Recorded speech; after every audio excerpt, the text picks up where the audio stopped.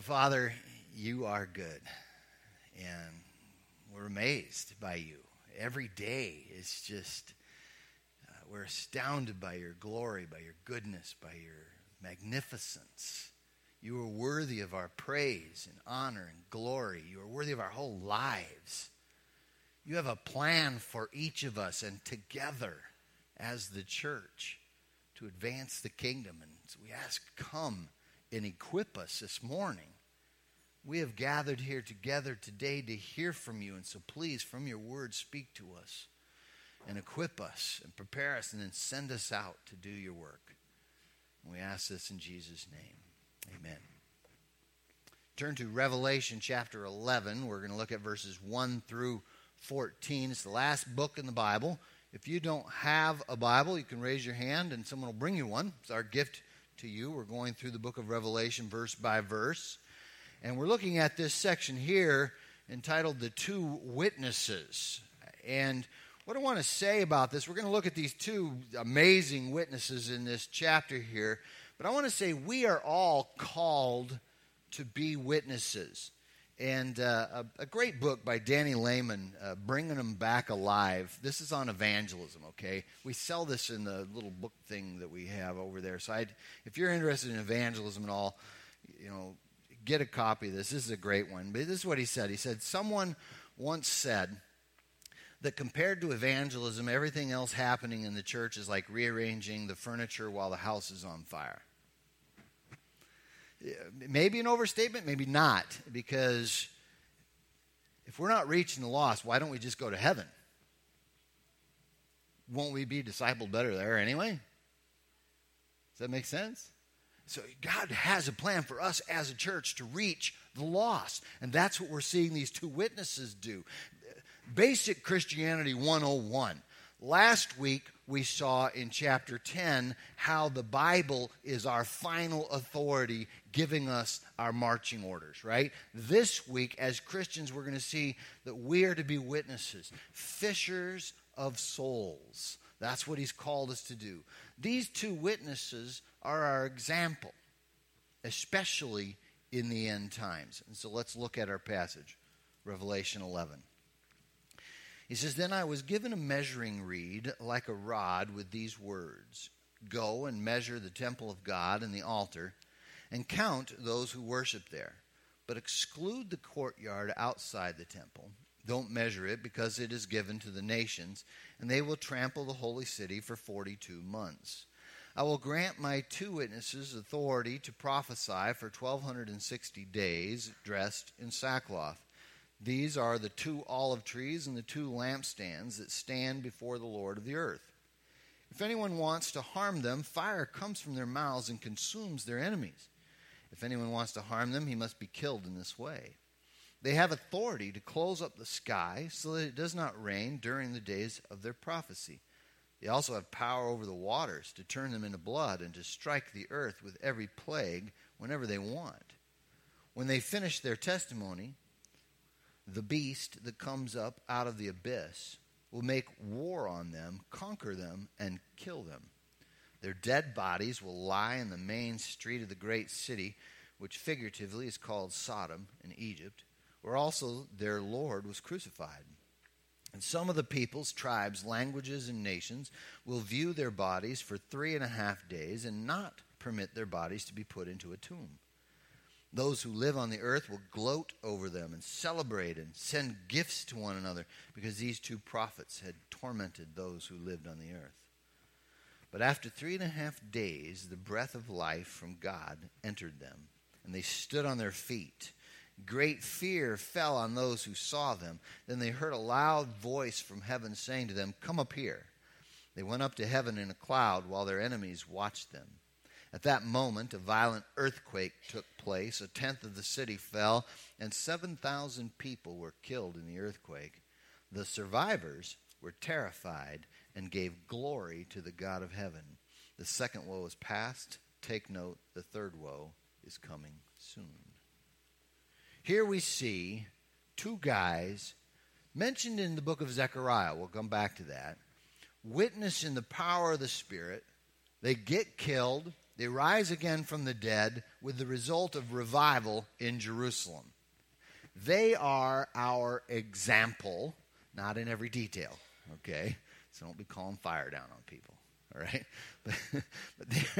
But let's see what we can learn from this passage from these two witnesses. First of all, verses 1 through 6, who are the two witnesses? That's a big question. Scholars, if you read the commentaries, some say, well, it might be these, it might be that. Some people say it's Enoch and Elijah. That's come back. That must be it, because those are the two guys in the Bible that never died. Okay, so that's one theory. Others say it's Moses and Elijah, because of the types of miracles that they're performing seem like both Elijah's miracles as well as Moses' miracles. So that's a possibility. Others suggest it's just two unknown people that, we don't know who they are, and because it doesn't say in the passage who they are. And so, so there's the possibilities of who the two witnesses are. But what we do know is that they are the two olive trees of Zechariah 4. When it specifically says, verse 4, these are the two olive trees and the two lampstands that stand before the Lord of the earth, everybody then would have known exactly what he was talking about. He was talking about Zechariah chapter 4. So we got to read that one, okay? So turn your Bibles to Zechariah chapter 4 so we can learn a little bit more about who these guys might be. Zephaniah, Haggai, Zechariah, Malachi. And then you're at the end of the Old Testament. Zechariah chapter 4. We'll read the whole chapter just to get the context. The angel who was speaking with me then returned and roused me as one awakened out of sleep. He asked me, "What do you see?" I replied, "I see a solid gold lampstand with a bowl at the top. The lampstand also has 7 lamps at the top with 7 spouts for each of the lamps. There are also 2 olive trees beside it, one on the right of the bowl and the other on its left." By the way, Zechariah is very similar to Revelation with the apocalyptic genre, so it's kind of like wild dreams and angels and stuff, So how do we understand this? Well, the basic understanding comes clear, so let's just keep reading, okay? Don't you know what they are? Did I read verse 4 yet? Verse 4. Then I asked the angel who was speaking with me, "What are these, my Lord?" "Don't you know what they are?" replied the angel who was speaking with me. I said, "No, my Lord." So he answered me, "This is the word of the Lord to Zerubbabel, not by strength or by might, but by my spirit, says the Lord of armies." By the way, Lord of armies, some translations say Lord of hosts. Like, what does that mean? What is a host, It's Lord of armies. This is a far better translation, okay? Lord of the armies. What are you, great mountain? Before Zerubbabel, you will become a plain, and he will bring out the capstone accompanied by shouts of grace, grace to it. Then the word of the Lord came to me. Zerubbabel's hands have laid the foundation of this house, and his hands will complete it. Then you will know that the Lord of the armies has sent me to you. For who despises the day of small things? These 7 eyes of the Lord, which scan throughout the whole earth, will rejoice when they see the ceremonial stone in Zerubbabel's hand. I asked him, "What are these 2 olive trees on the right and left of the lampstand?" There's our question, right? And I questioned him further, "What are the 2 streams of the olive trees from which the golden oil is pouring through the 2 golden conduits?" Then he inquired of me, "Don't you know what these are?" "No, my Lord," I replied. "These are the 2 anointed ones," he said, "who stand by the Lord of the whole earth." Now, in this passage, Zerubbabel was the governor of Jerusalem, and he was helping with Joshua, the high priest, to rebuild the temple. The temple had been destroyed by the Babylonians in 586 BC. They're back in their homeland now after the exile, and they're rebuilding the temple. And so, an initial fulfillment of these 2 is probably Zerubbabel and Joshua. Some people actually think that maybe in Revelation 11 it's Joshua and Zerubbabel, okay? So that's another option there. But here, initially, it's these 2 who are rebuilding the temple, once again, not by might nor by power, but by my spirit, says the Lord. So we can learn from that, but apparently in the book of Revelation, we see that there's a more thorough fulfillment of this. And many times in the Bible, there's an initial fulfillment in the Old Testament of a prophecy, but a much more thorough fulfillment in the New Testament, either with Jesus or in the end times, as we're seeing here in chapter 11. And so we see that initially, probably Zerubbabel and Joshua, but ultimately these two witnesses in chapter 11 who will speak. They are called the two olive trees. Now, when we look at this, what's going on, as I said, first of all, the rebuilding of the temple. And when the temple was built, the people, after they saw the temple, they were kind of almost not all that thrilled because it was small. So the first temple, the Solomon temple, that was really, just full of grandeur. And then the second temple was pretty small. And so we see this, don't worry, who despises the day of small things? And he's saying it will become greater. We do know that Herod actually built it up quite a bit, made it far more magnificent. But ultimately, when Jesus came into the temple, the King of Kings and Lord of Lords, that's what made it the most spectacular, magnificent. But so some lessons we can learn from chapter 4 that we see in chapter 11 of these two witnesses in Revelation, but also for us. How can we be good witnesses of God? And first of all is that point, by the power of the Holy Spirit. He says, not by strength or by might, but by my Spirit, says the Lord of the armies. We need to see this here, okay? We need to understand, because there's this idea out there that says, you have tremendous potential. You just need to unlock that whatever it is inside of you, and you can do anything you can imagine. That's the world. That's what the world tells us. It's not what the Bible tells us. The Bible tells us that you can do all things through Christ who strengthens you, that it is the power of the Spirit that does the work, not by strength or by might, not by me. I got a little illustration here, and I need my helpers to come up too. Little illustration here. See what this is? What is this? Fingernail file? Okay. I'm not sure how we're going to do this. But, okay, just imagine me chopping this wood. This is in my strength, okay, right? I'm going to chop the 2x4 with a fingernail file, okay? Wait a minute. It's not really working. If I get the side... somebody else try this? No? Okay. You get the point. This is my strength, okay? Not by might nor by power, but instead we need the power of the Holy Spirit. So Phil is going to show us what the power of the Holy Spirit is like compared to the fingernail file, okay? Help us out here, Phil. You need help?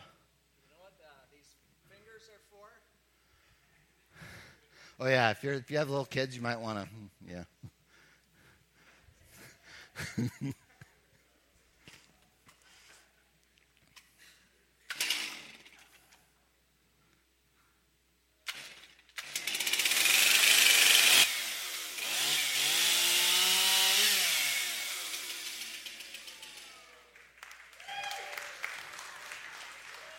All right, do you get it? Do you get it? We need the power of the Holy Spirit to do anything of spiritual significance, especially this thing called witnessing. All right? Does that make sense? We probably should have had that back here. But I guess they cared more about you than me. Okay. So, by the power of the Holy Spirit, okay, this is what we need. In order to be effective witnesses, we need the power of the Holy Spirit. And also, the second lesson we can learn from Zechariah 4, don't despise the day of small things. It ended up being really good. But sometimes God gradually works. He gradually does. And you might think, my little word that I shared with so-and-so, they didn't even really receive it, when I shared it. and they think, oh, well, nothing. No, you don't understand what the Holy Spirit can do with those words. The only thing that will hinder that is if you don't do anything. Does that make sense? So as we share, and we just sense as we're being led by God, that's what we want to learn here. Because back to Revelation chapter 11, they will witness with power. I mean, did you see how they're witnessing? They are calling down fire. They're stopping the weather. That's not good. We should pray for rain. Rain is a good thing. Okay. So this is amazing what they were doing. God's power is evident here. They witness in power. And by the way, in the spirit of Elijah and Moses, that's a good possibility there. If it's not Elijah and Moses, it's very possible that it's two people in that same spirit, because we see like Elijah calling down fire, stopping the rain, like Moses turning the water to blood. So that's a good possibility.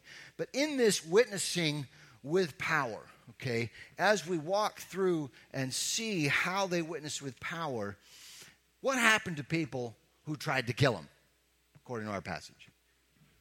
Yeah, they got killed, right? Okay, so they were protected.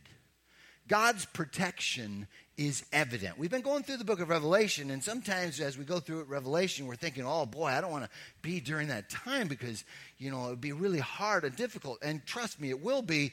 The persecution, we're not promised any, relief from persecution. Just ask the people today who are getting persecuted for their faith. Just saw in the paper, 7 more beheadings. Just ask the people today who are being persecuted how difficult it is. But we do see God will protect us and hold us on as long as we have a part to play in this picture. Let me read something from Daniel Aiken. He is quoting Jim Elliot, who was a missionary to the Auca Indians, and he was killed. He was a martyr as he was witnessing to them. But this is something he wrote before he was killed. He says, "Remember, you are immortal until your work is done. But don't let the sands of time get into the eyes of your vision to reach those who still sit in darkness. They simply must hear. Don't let the sands of time get into your eyes that keeps you from seeing your part in this grand plan of God to reach the world. And remember, you are immortal until your work is done." And that's what he's saying, that God, if we are in the center of the will of God, we have absolutely no fear.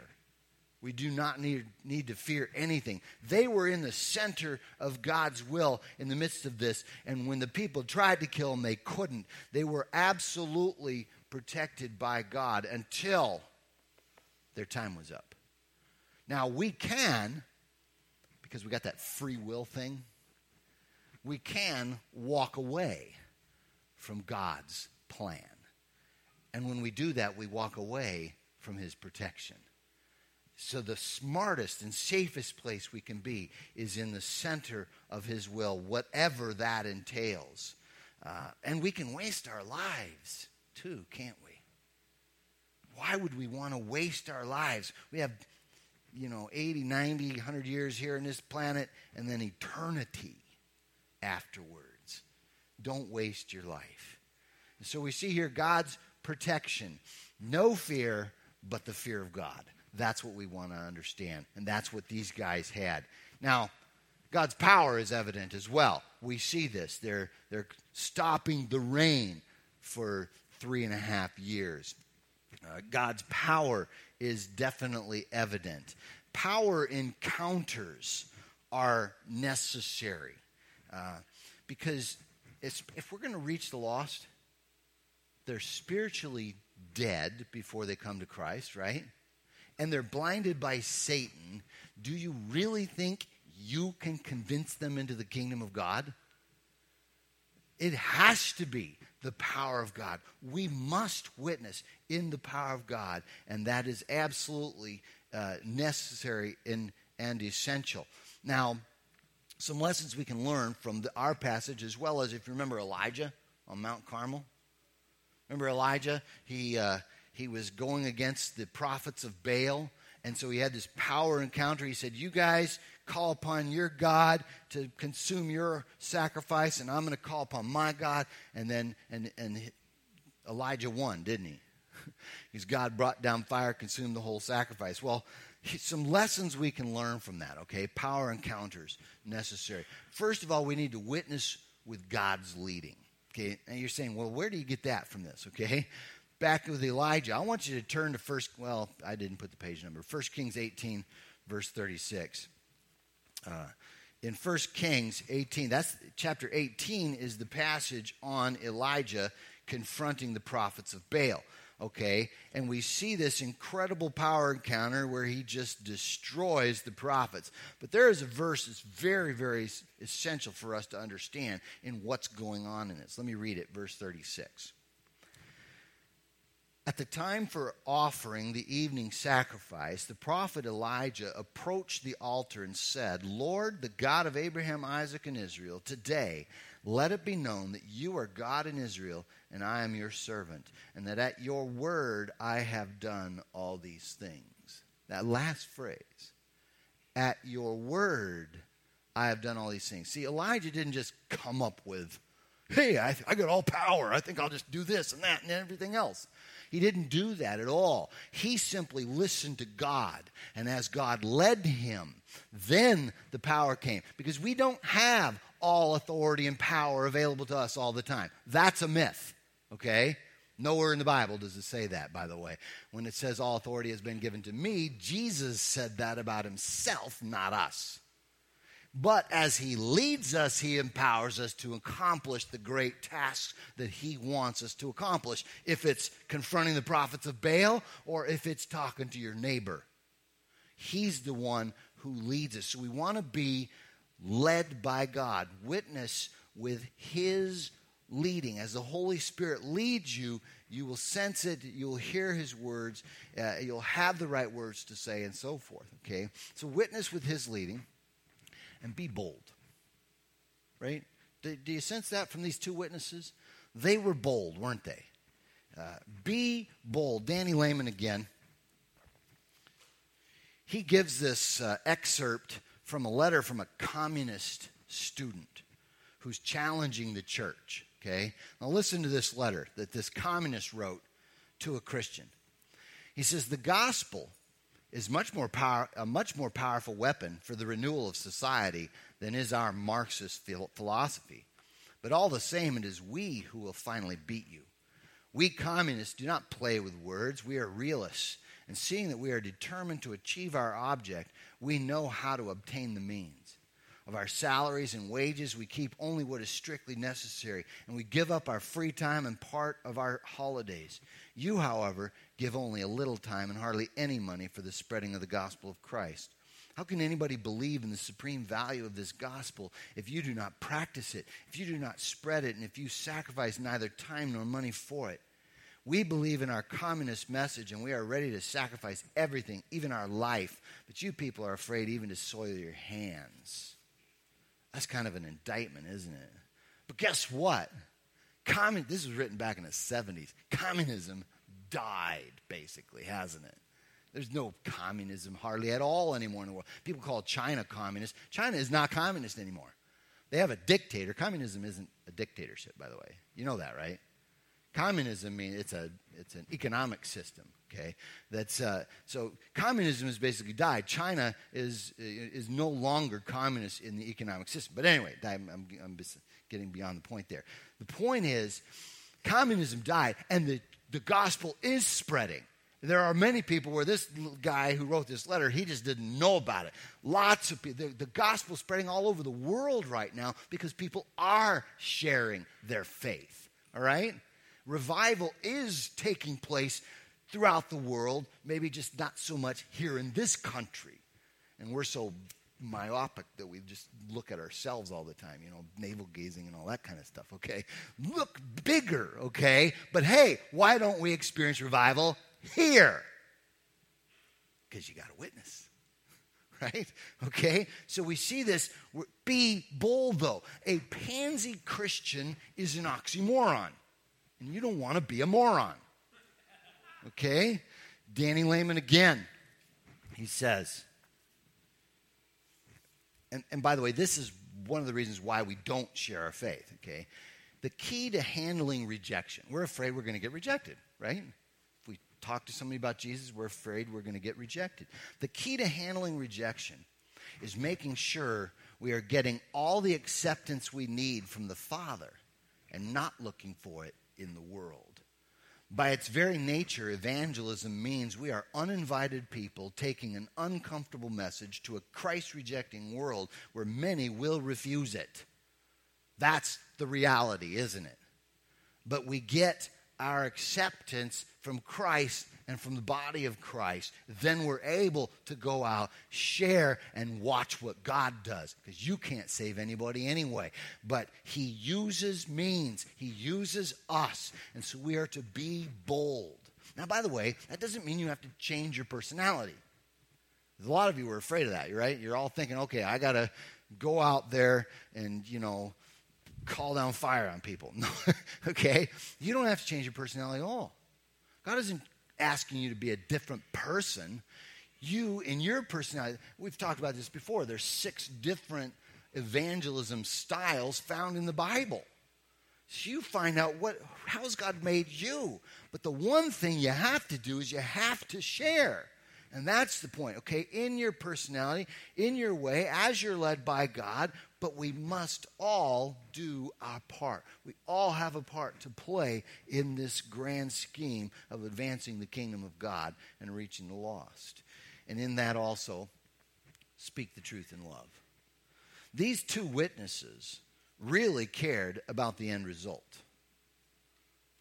The salvation of people who were going to hell. That's what they cared about. That's all they cared about. They had hearts of compassion for the lost. So we speak the truth in love. And by the way, power encounters, many people need truth encounters.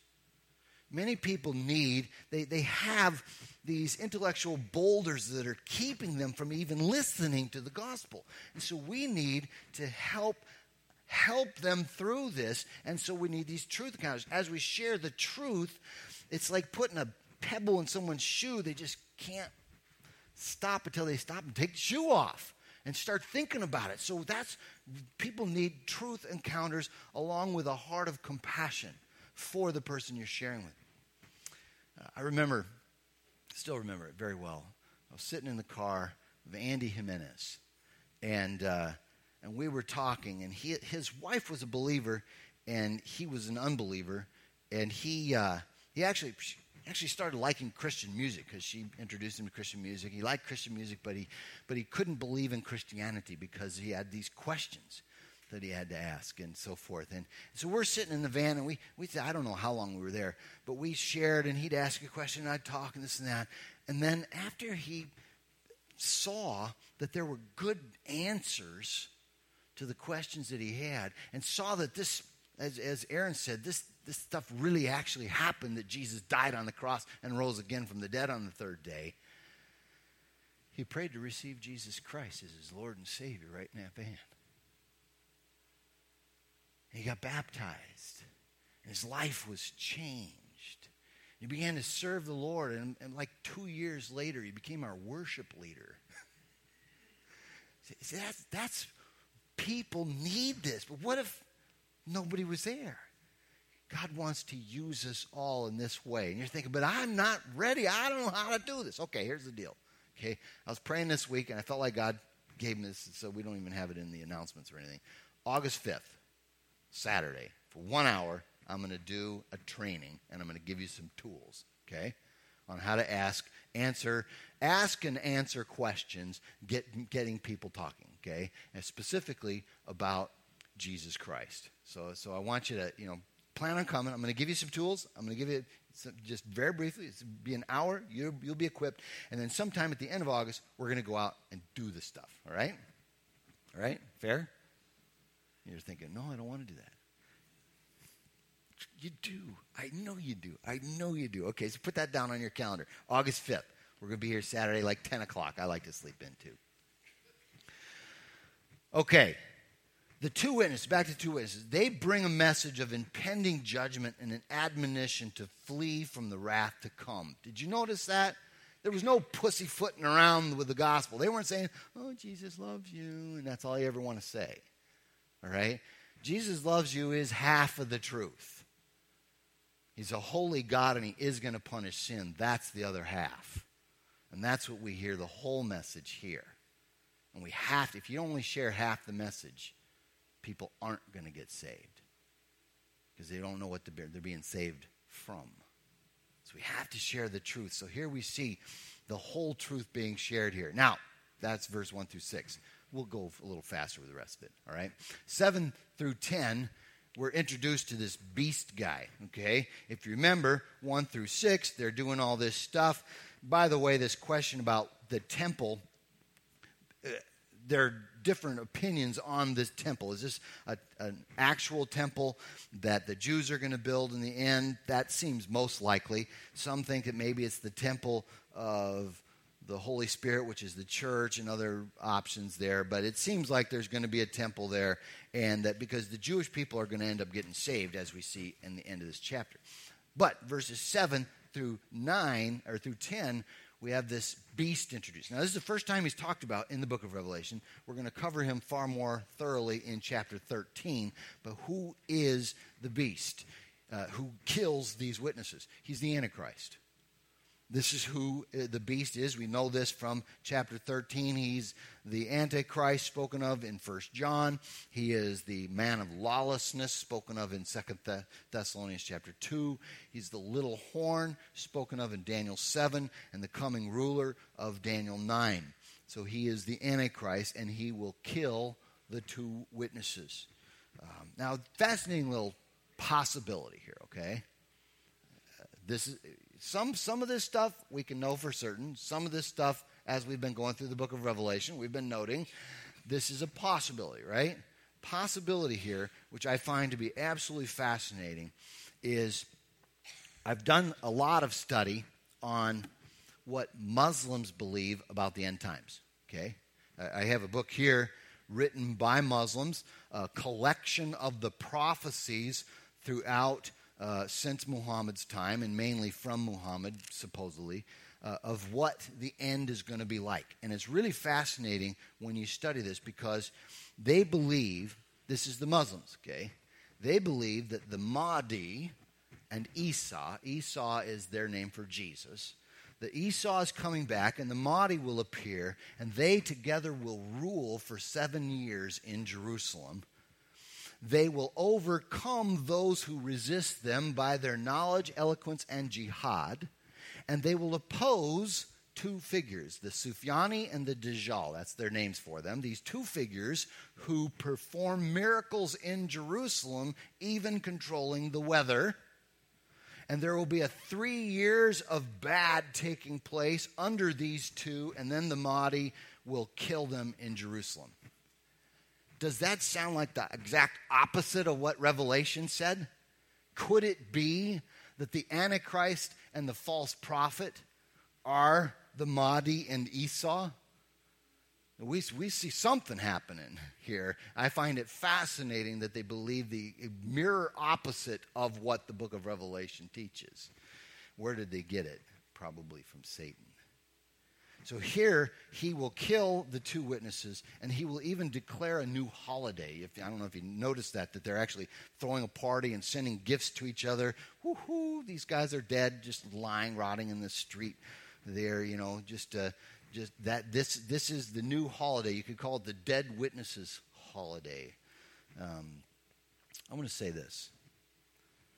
Theological liberalism has declared itself to be the moral majority party in our world. Those opposed to homosexuality, transgenderism, and abortion are now considered evil. The world has been turned upside down morally. These witnesses of truth that we're seeing in our passage will be labeled as evil, and their death will be celebrated. On 9/11, there were parties all over the Islamic world rejoicing over the slaughter. I believe we're getting close to this holiday coming up. Now, maybe not. It might not be in our lifetime. We don't know. But it seems like the world is moving rapidly in that direction. But their witness will not be in vain. Our witness will not be in vain. Because the result in verses 11 through 14, we see very quickly here. Verse 11, but after 3.5 days, the breath of life from God entered them, and they stood on their feet. Great fear fell on those who saw them. Then they heard a loud voice from heaven saying to them, come up here. They went up to heaven in a cloud while their enemies watched them. At that moment, a violent earthquake took place. 1/10 of the city fell, and 7,000 people were killed in the earthquake. The survivors were terrified and gave glory to the God of heaven. Here we see the two witnesses are resurrected. So clearly resurrection bodies. That's what we're seeing here. The wicked are killed. It says very specifically at that moment a violent earthquake and 1/10 of the city fell and 7,000 people were killed. We must remember, and we've been seeing this throughout the book of Revelation, God is holy and he will judge sin. But he's also loving, which is why he's telling us ahead of time and why he's giving them so much time to be able to repent. And in fact, we see here a large group do repent at the end because God doesn't want to judge anyone. He wants them to repent and come back to him. But here we see the wicked killed, but finally revival comes to Israel. Jerusalem. That's where this takes place.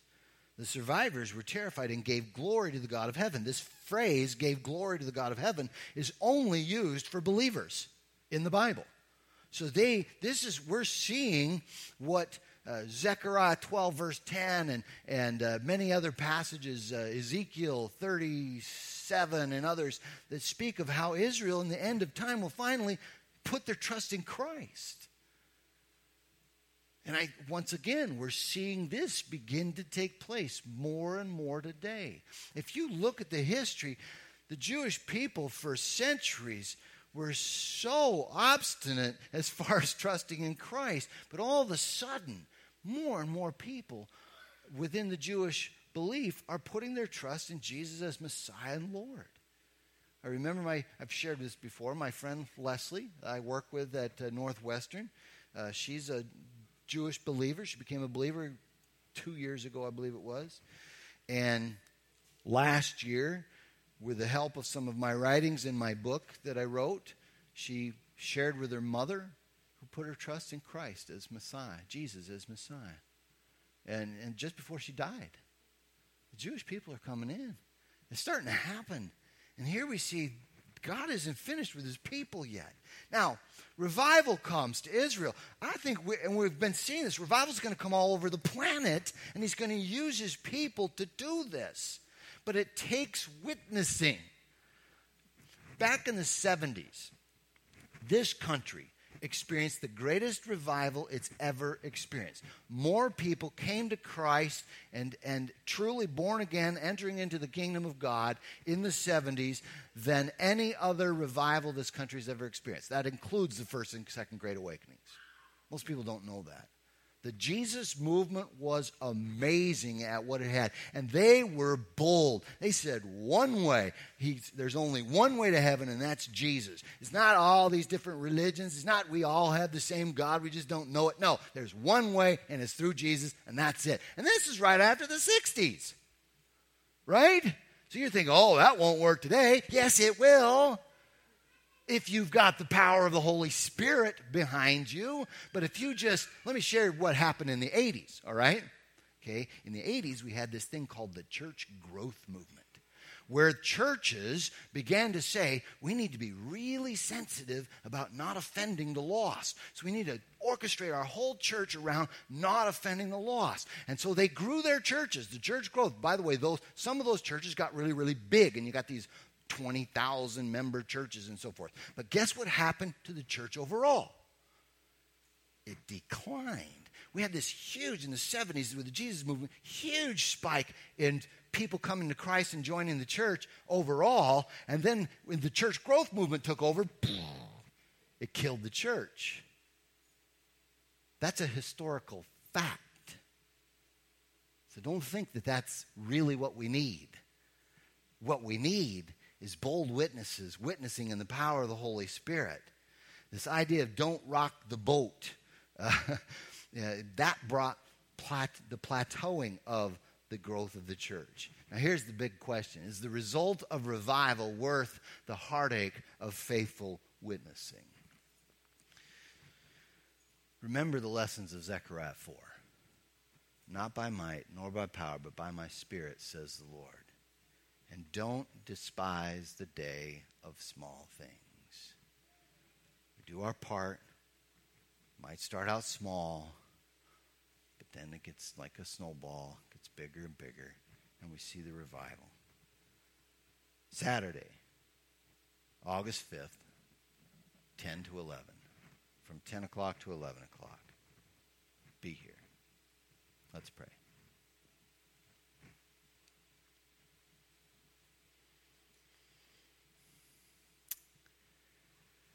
Father, you know every single one of us are afraid. It really is difficult. We don't want to offend people. We don't want to act out in our own spirit or thinking. We need you, Holy Spirit, to lead us. And we need you to empower us. And we need your favor. That you'd help us, first of all, to have love for the people that we share with. That we really have a compassionate heart for their soul and care about them as individuals. But also, Lord, that you would give us the truth that we can share with them in such a way that they come to Christ. We want to see more and more people come to Jesus. To radically get saved, baptized, and on fire for you. And start making a difference in their own lives as they seek to grow as a disciple. Lord, we see this pattern, we see this plan, and we all know we need your help. Only you can do it through us. So please unite us in this and help us find our part. What is our part? Each of us. Help us.